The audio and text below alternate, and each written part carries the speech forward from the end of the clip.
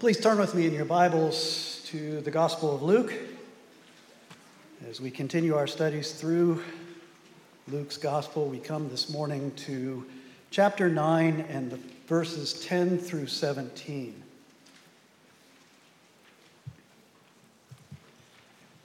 Luke chapter 9, beginning in verse 10, reading through verse 17. Please give your attention to God's word.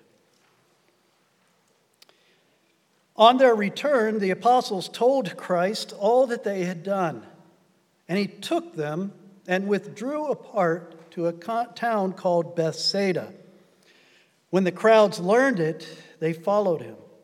And he welcomed them and spoke to them of the kingdom of God and cured those who had need of healing. Now the day began to wear away, and the 12 came and said to him, "Send the crowd away to go into the surrounding villages and countryside to find lodging and get provisions, for we are here in a desolate place." But he said to them, "You give them something to eat." They said, "We have no more than 5 loaves and 2 fish, unless we are to go and buy food for all these people." For there were about 5,000 men.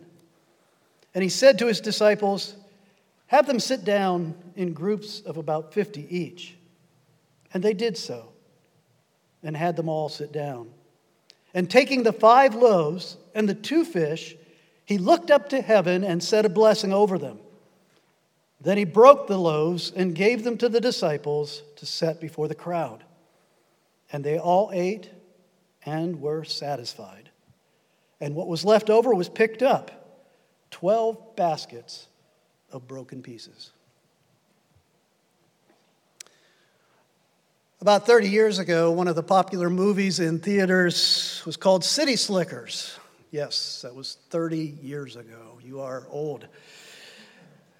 Billy Crystal played the main character, a guy named Mitch, who was about to turn 40. And as he was preparing for his birthday party and enduring the midlife crisis, his wife finally convinced him that he needed to get away. And so she sent him with his friends out west to take part in a cattle drive. And one day while they were driving the cattle to market, he was riding on his horse next to the crusty old trail boss named Curly, and he started complaining about his ordinary life. And Curly finally looked at him and he said, "Mitch, do you know what the secret of life is?" He paused a moment, then he held up one finger. He said, "This." Mitch said, "Your finger?" He said, "No, one thing. One thing, just one thing. You stick to that." And so Mitch asked the obvious question, "What is the one thing?" And Curly said, "That's for you to figure out." Yeah, postmodernism has been around for a while now. Find your own truth, make your own meaning, find your own purpose in life. For Mitch, after going through all the trials and tribulations of the cattle drive, decided that the one thing he needed to cling to, the one thing that gave his life meaning and purpose, was the love of his family.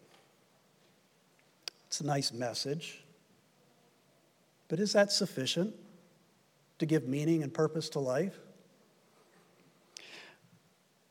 I'm speaking to you who are disciples of the Lord Jesus Christ. My question for you is, what is that one thing for you? What is that one thing that you need to always remember to keep you going in life?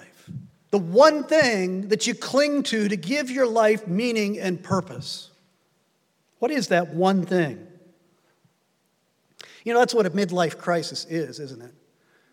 It's, you grow up and you're given this checklist of things that are important that you need to accomplish in life. And so you start checking them off. You get your education, you get a wife, you get kids, you get a house, you get a pension. And you get to the middle of your life and you've checked off all those boxes and you say, "Is this all there is?" I've checked off all the boxes. Is my life all downhill from here? Do I have any meaning and purpose to the rest of my life? That's what a midlife crisis is.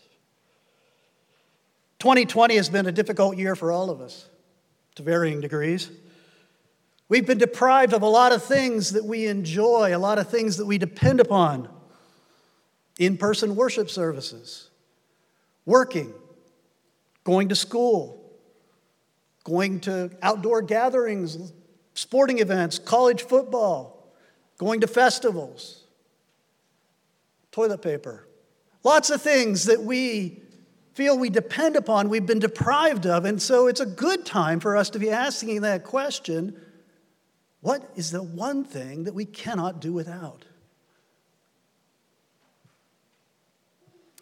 We've been looking at Luke chapter 9 as we've seen that Jesus is intensifying his training of his disciples here. He's preparing them, training them to be his spokesmen, to be his ambassadors for his kingdom once he's resurrected from the dead and ascends to his throne as the king of the universe. He's preparing them for their ministry. In the beginning of the chapter, we saw how he instructed his disciples and then sent them out on their own mission trip. Sent them out to preach the gospel of the kingdom. Sent them out to cure people, to heal people, to meet needs.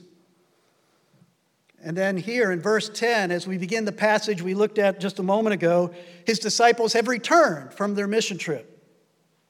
And they're giving reports about how God had used them, what successes and failures they had faced. They're reporting to their Lord and Master. But we're going to see that the training continues. And as the next great event that happens in the ministry of Jesus Christ, we're going to see that he is going to basically act out a parable for him. He's going to do a miracle that will give them a powerful visual image that will stick with them for the rest of their lives. You know, there are only 2 miracles that are recorded in all 4 of the Gospels. Only 2 miracles are recorded in all 4 of the Gospels. One of them is the resurrection of Jesus Christ. The other one is the feeding of the 5,000. That's how important this miracle was to the apostles and how important this miracle was to the early church. Matter of fact, archaeologists, if they have uncovered where the early church would meet in catacombs or wherever they would gather together for worship or Bible study, in those places, often you'll find drawings on the wall of loaves and fishes to remind them of this very important miracle. This miracle is a picture of the one thing. That's why I bring that up. It's a picture of the one thing that a disciple of Christ clings to give meaning and purpose to life. And that is the absolute, unrelenting, inexhaustible sufficiency of the Lord Jesus Christ. It's interesting how Jesus begins to teach this lesson. He actually takes the apostles aside, takes them away to show us that he, Jesus Christ, is the one who is sufficient to give us rest, real rest and refreshment. After he listens to their short-term missions reports, it says that Jesus took them and withdrew. He took them and he withdrew. In verse 10, it says that they withdrew to a town called Bethsaida, but then later, one of the disciples in verse 12 says, this is a desolate place. So they didn't literally go to the town. They went to a region, a wilderness area near the town of Bethsaida. This was the normal pattern for Jesus' ministry. Press forward for the kingdom and then withdraw. Press forward and then take a strategic retreat to rest and refresh. That's the cycle of our Lord's ministry.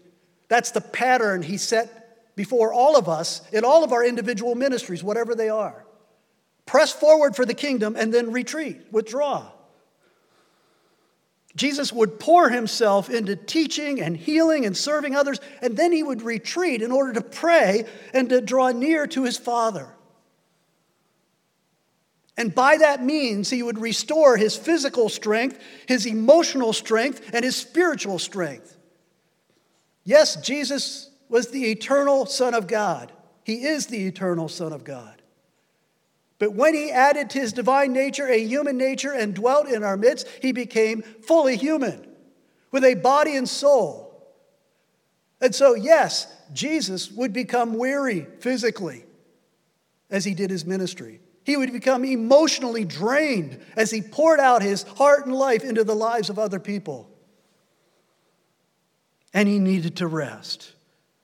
And so where did he go? He would go always into the wilderness, a place away from people, away from the responsibilities of his calling, away from all the distractions, so that he could pray and seek his Father's face.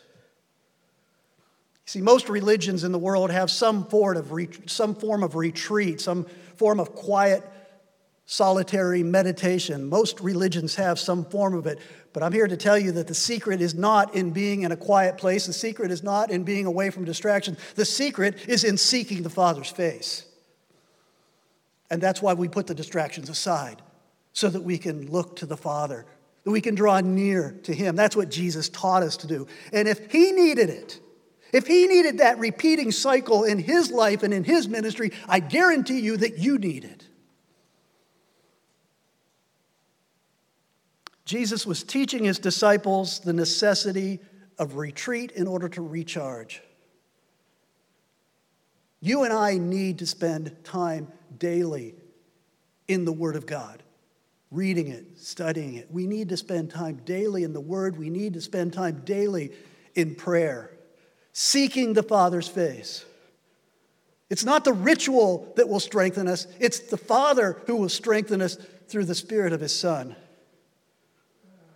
And periodically, we need to be able to take a retreat. Not just an hour in the morning, not just half a day, but take several days and get away.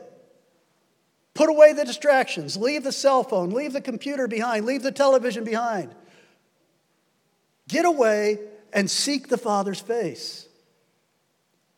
Sometimes, in order to be recharged, in order to be strengthened, in order to be restored to usefulness in ministry, we need to get away. That's what Jesus taught his disciples, and that's what he's teaching us. Are you feeling weary? Are you discouraged in your ministry, in your calling, in your life, in your relationships today? Are you drained? Have you lost a sense of meaning and purpose? Why are you here? What's it all about? Withdraw. Seek the Father's face.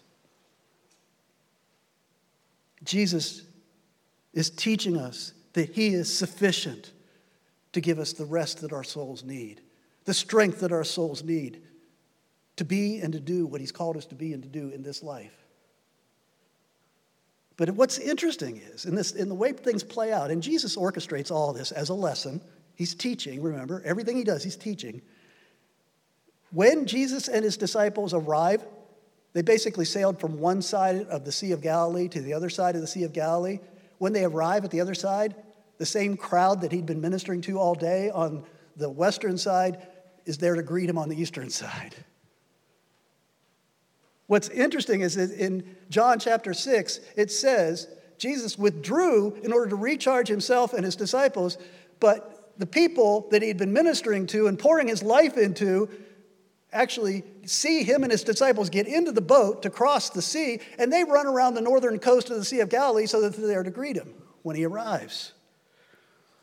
I don't know about you, but I know what my reaction would have been if I was one of those disciples. I'm like, you gotta be kidding me. Go away, people. This is my time. But what does it say Jesus' response was? It says he welcomed them. He welcomed them, and he spoke the truth of the word of God to them, and he healed them, he ministered to them in a time of weakness. Jesus wasn't a workaholic, but Jesus was driven by true compassion for the needs of broken sinners like you and me. In Mark's account of this miracle, he says that as the boat came to the shore and Jesus saw these massive crowds gathering to welcome him, it says, when Jesus went ashore, he saw a great crowd and he had a compassion on them because they were like sheep without a shepherd. Could you imagine if everybody you encountered in any given day had kind of a word cloud over their head that just kind of described where they were at and what they were going through in that moment? You know, you walk by somebody on the street and you see a word cloud over their head that says, just had a fight with his wife, or just got fired by his boss, or somebody struggling with mental illness, just heard that their parents have died in a car accident. You know, if you could just see a word cloud that would show what that person was going through, maybe your heart would go out to them more than it does. You wouldn't see them as intrusions into your life. It says that when Jesus saw crowds like this that were seeking him, he says he saw them as helpless and harassed sheep that need not just a shepherd, but the shepherd himself, the one who is fully sufficient. And so this really is the second part of his first lesson, isn't it? That Jesus is not only sufficient to give us rest and restoration, but Christ-like compassion will empower us to reach out to the needs of the people around us even when we are at our weakest point, when we are drained, when we've got no physical, emotional strength left, that the compassion of Christ can overcome that in times of need. Jesus said on one other occasion, he taught his disciples by saying, "My food is to do the will of him who sent me and to accomplish his purpose." But then we get to the main lesson, this visual image, this object lesson that teaches the truth of what is the one thing that is most important to your life, to my life as disciples of Jesus Christ. And that is that Jesus is sufficient to meet every one of our true needs. Jesus is absolutely, totally sufficient to meet every one of our true needs. The interesting thing is, again, comparing the accounts, all four gospel writers tell this story. In Mark's account, he tells us that Jesus and his disciples had not been able to meet during that day-long ministry the day before. Before they got in the boat to go and rest and recharge, they had not been able to eat that whole day. And so here they are, they get to the other shore and they're thinking about their meal, and they're not able to meet for another whole day as Jesus continues to teach and heal. And so late in the day, the disciples understandably come to Jesus and they plead with him and say, "Please send these people away. We're starving. We need to eat. Jesus, you need to eat. Send them away to find food and a place to sleep." Sounds like the way it's worded that they're really concerned about the people, but I'm sure a big part of it is just their empty stomach, saying, "Please, give us a break." At this point, Jesus gives them an outrageous command. He says to his disciples, "You give them something to eat." John tells us that by saying this to his disciples, he was testing them. He's training them, and now he's testing them.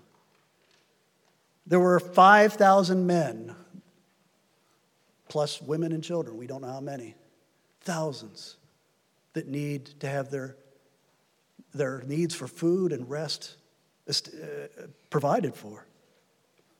Philip, one of the disciples, does a little bit of math in his head, and he replies incredulously, 8 months of wages wouldn't be enough to give each person even a little bit.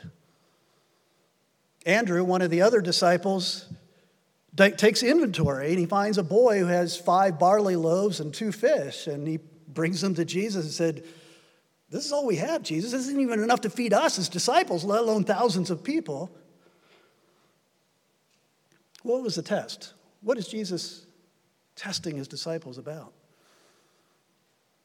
He's making them look at their own inadequacy. He's showing them that they do not have the resources to meet the need that he is asking them to meet. And if you're a disciple of Jesus Christ, that's part of your mission. You are going to be continually asked to meet needs that you do not have the resources emotionally, intellectually, or materially to meet on a regular basis. But Jesus Christ is unrelentingly, inexhaustibly sufficient for every need. That's the test. That's what he's trying to teach them. And so then comes this visible parable, this object lesson, the image that will be imprinted on these disciples' minds for the rest of their lives,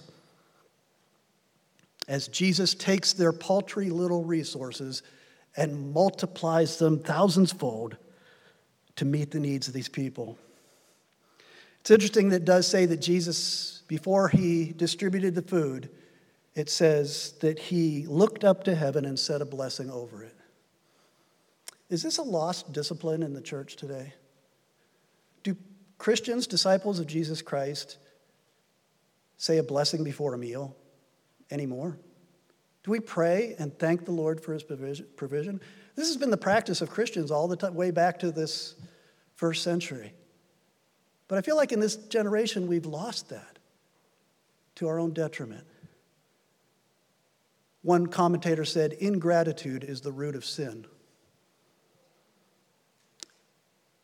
Do we take for granted, because we have stores and stores of food, do we take for granted that the Lord provides every meal for us? Jesus set the example. Jesus thanked the Father for providing this meal that he was about to multiply. And then, so Jesus then, having prayed and thanked the Father, it says he broke the food in pieces and he gave it to his disciples so that they, in an orderly way, could distribute it to all of these people. At this point, the gospel writers don't satisfy our curiosity, do they? We would love to delve into the physics of how this miracle took place. But they tell us nothing because they want to keep the focus on the one who's providing. They want us to keep our focus on the one who is sufficient for all our needs. It's interesting that Jesus doesn't just give them a snack to tide them over till their next meal. It says in verse 17, they all ate and were satisfied. They all ate and were satisfied. I don't think they probably had to worry about where to sleep after they had a meal that filled them up completely. I'm sure they just curled up there on the side of the lake and napped. They were rested and refreshed, having all their needs met. What does this miracle teach us? Well, John's gospel, thankfully, gives us our Lord Jesus' own interpretation of his miracle. In chapter 6 of John's gospel, he tells us that the people, after Jesus fills all their needs, they do what sinful, broken people like you and I would tend to do. It says in John 6, verse 15, they were about to come and take him by force and make him king. They really missed the point. That's a socialist dream, isn't it? Have a king or a government that will heal all your diseases and provide for every meal. It's better than universal health care and food stamps, that's for sure. That's what they wanted. A very selfish, what can I get out of this? Jesus says you've missed the point. Matter of fact, it says at that point he withdraws from them. It says you're totally on the wrong page here. You do not understand. But a little later on, he does confront them. And it's over in John chapter 6, verses 26 and 27. Listen to what he says. Jesus answered them, "Truly, truly, I say to you, you are seeking me not because you saw signs, but because you ate your fill of the loaves. Do not work for the food that perishes, but for the food that endures to eternal life, which the Son of Man will give to you." And so the people say, well, okay, give us that food. Well, what is that? We don't know what that is, but give it to us. But you have to work for it? Well, what must we do? What work must we do to get this kind of food?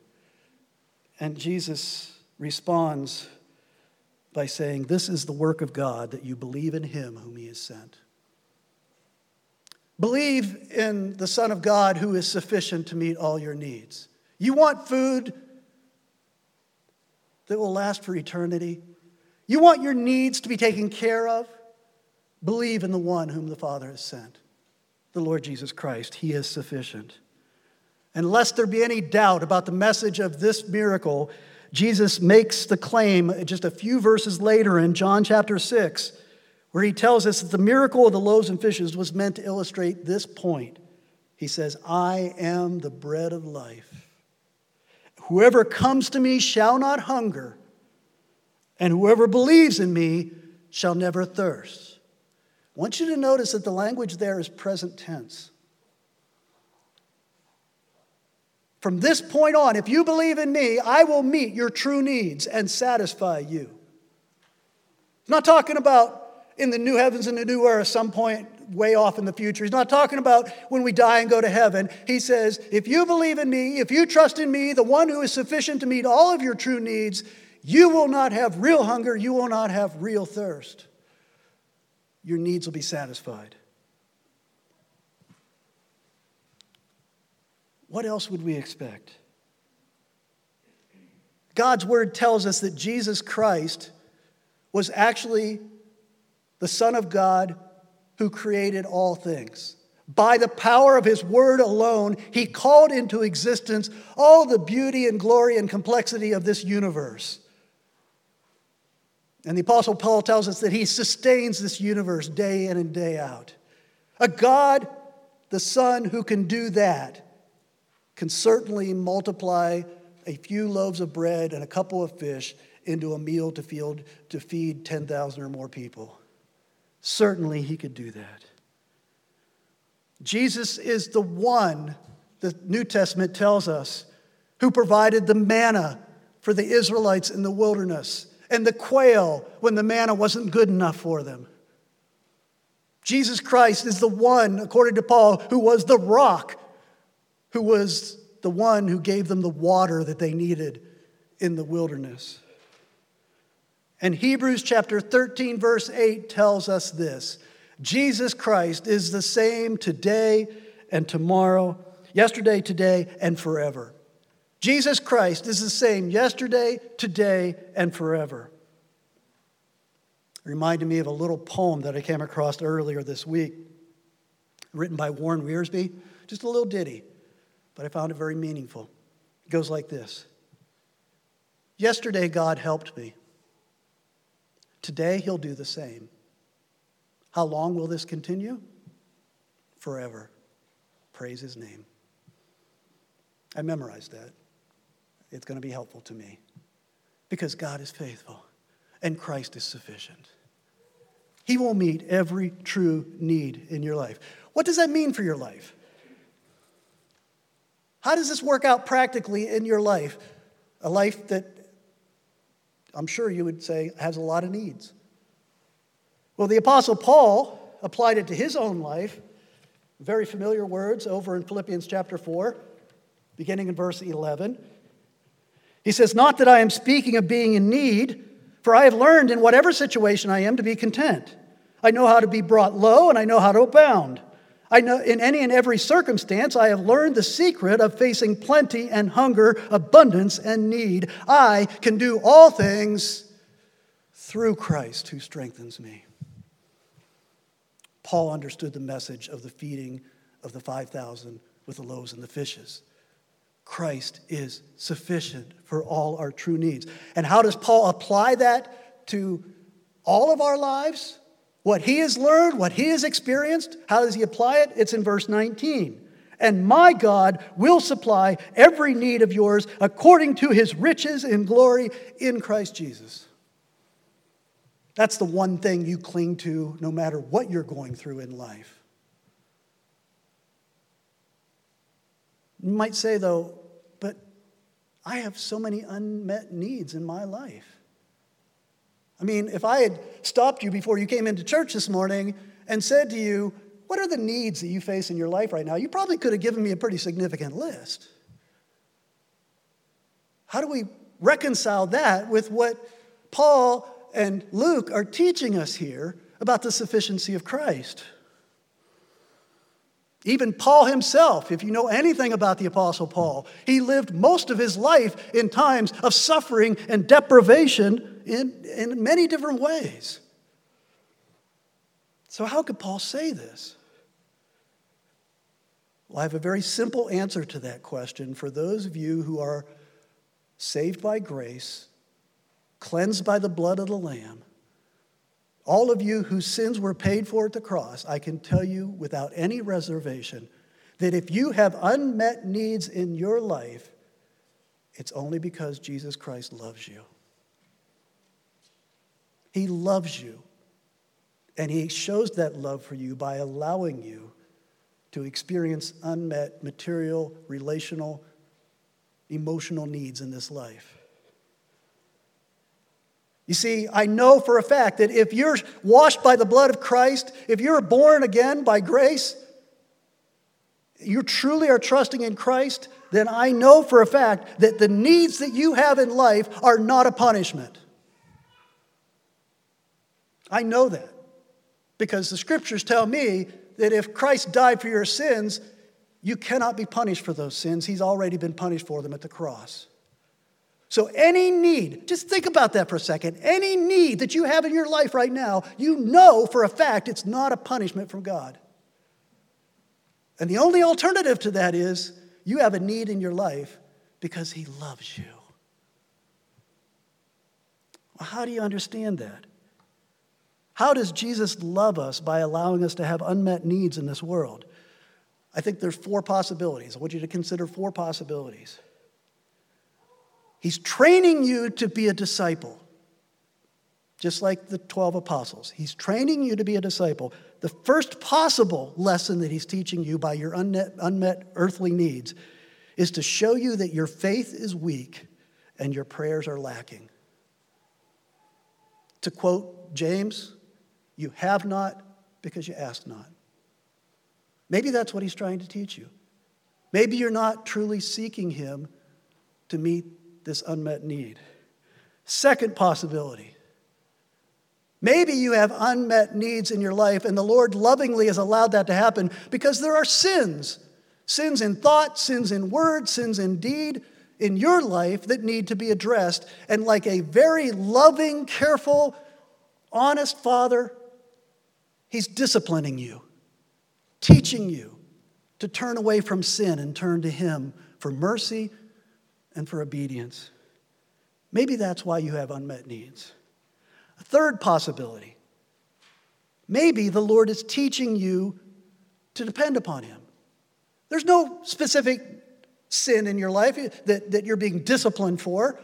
Maybe he's just taking something out of your life that you think you need so that you can learn that all you really need is the sufficiency of Christ. That's part of discipleship training. Fourth possibility. Maybe you have unmet earthly needs in your life because God is using you as a witness to other people and you don't even realize it. Because in your life, what is going to show, what is going to testify to the all-encompassing, inexhaustible, unrelenting sufficiency of Christ more than when you have unmet needs, but you're okay with it. You're at peace. You're content because Jesus is sufficient and he will meet all your true needs. Maybe somebody in your life that you aren't even aware of needs to see that. I've sat beside many hospital beds where people were suffering, Christians, brothers and sisters in Christ were suffering greatly. And I've watched the witness that they have had to the nurses, the doctors, and the people who visit them. Because in their suffering, they are showing that Jesus Christ is sufficient, even when life itself might be taken away. That brings us to the final lesson for Jesus' disciples. And that's that Jesus is not only sufficient to meet all of our true needs, but Jesus is sufficient to enable our ministry to others who have true needs. This miracle is a picture of the Lord's superabundant grace. And did you notice at the end, it's kind of a throwaway line, at the end it says there were 12 baskets of leftovers. 12 baskets of bread and fish left over at the end. Now, of course, that's just saying, God's grace is super abundant, and that's a message of Scripture. But it does beg the question, why 12? Well, of course, it's a training session. He's training the 12 disciples. There's a basket for each one of the disciples, full of leftovers. What's the lesson in that? He's trying to teach all of us that after we have served others, Jesus will continue to pour grace and truth and life into us so that we can be empowered to pour our lives into other people. As we depend upon Jesus Christ daily, He fills us with wisdom, with strength, with resources, so that we can take His truth to other people to show them how sufficient He is. That's what Paul was trying to teach the church in Corinth. In 2 Corinthians chapter 9, let me read this passage to you. Listen to what he says. He's talking about giving of financial resources in context here, but it's about any kind of giving, emotional, material, relational giving that you have in your life. And listen to what he says. This is 2 Corinthians 9, beginning in verse 6. The point is this: whoever sows sparingly will also reap sparingly, and whoever sows bountifully will also reap bountifully. Each one must give as he has decided in his heart, not reluctantly or under compulsion, for God loves a cheerful giver. And God, listen carefully, and God is able to make all grace abound to you, so that having all sufficiency in all things at all times, you may abound in every good work. He goes on to say, he who supplies seed to the sower and bread for food will supply and multiply your seed for sowing and increase the harvest of your righteousness. You will be enriched in every way, to be generous in every way, which through us will produce thanksgiving to God.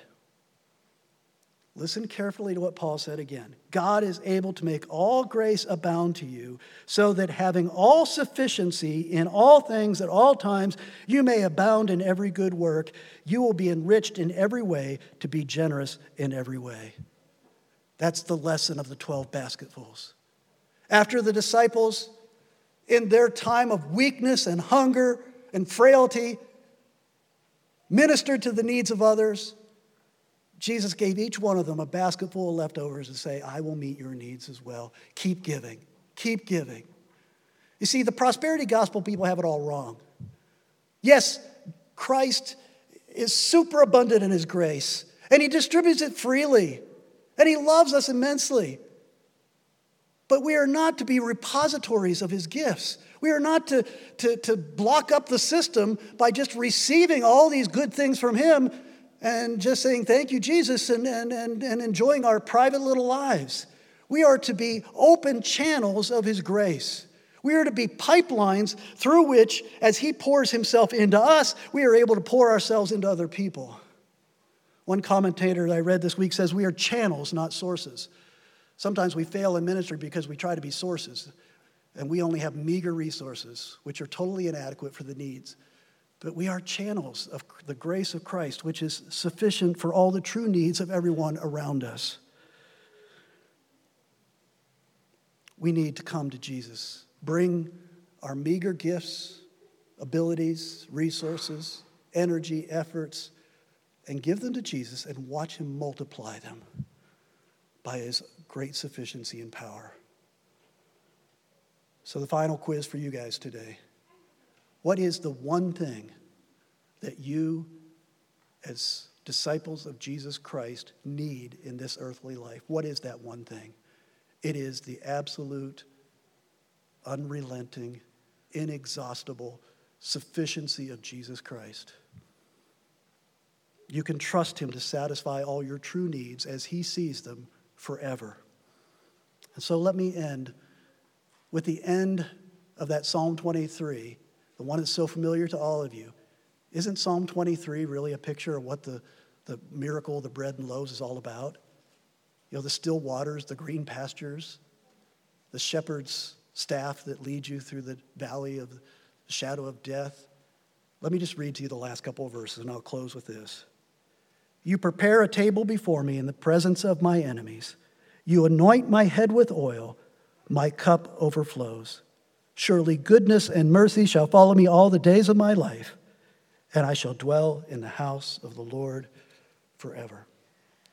Let's pray. Father, our faith is so weak, and we are so self-centered when it comes to reflecting upon our needs. We thank you, Lord, that we are not left to make our own meaning and purpose and meet our own needs in this life. We're thankful, Lord, that you do see our hearts. You see us as harassed and helpless, sheep in need of a shepherd.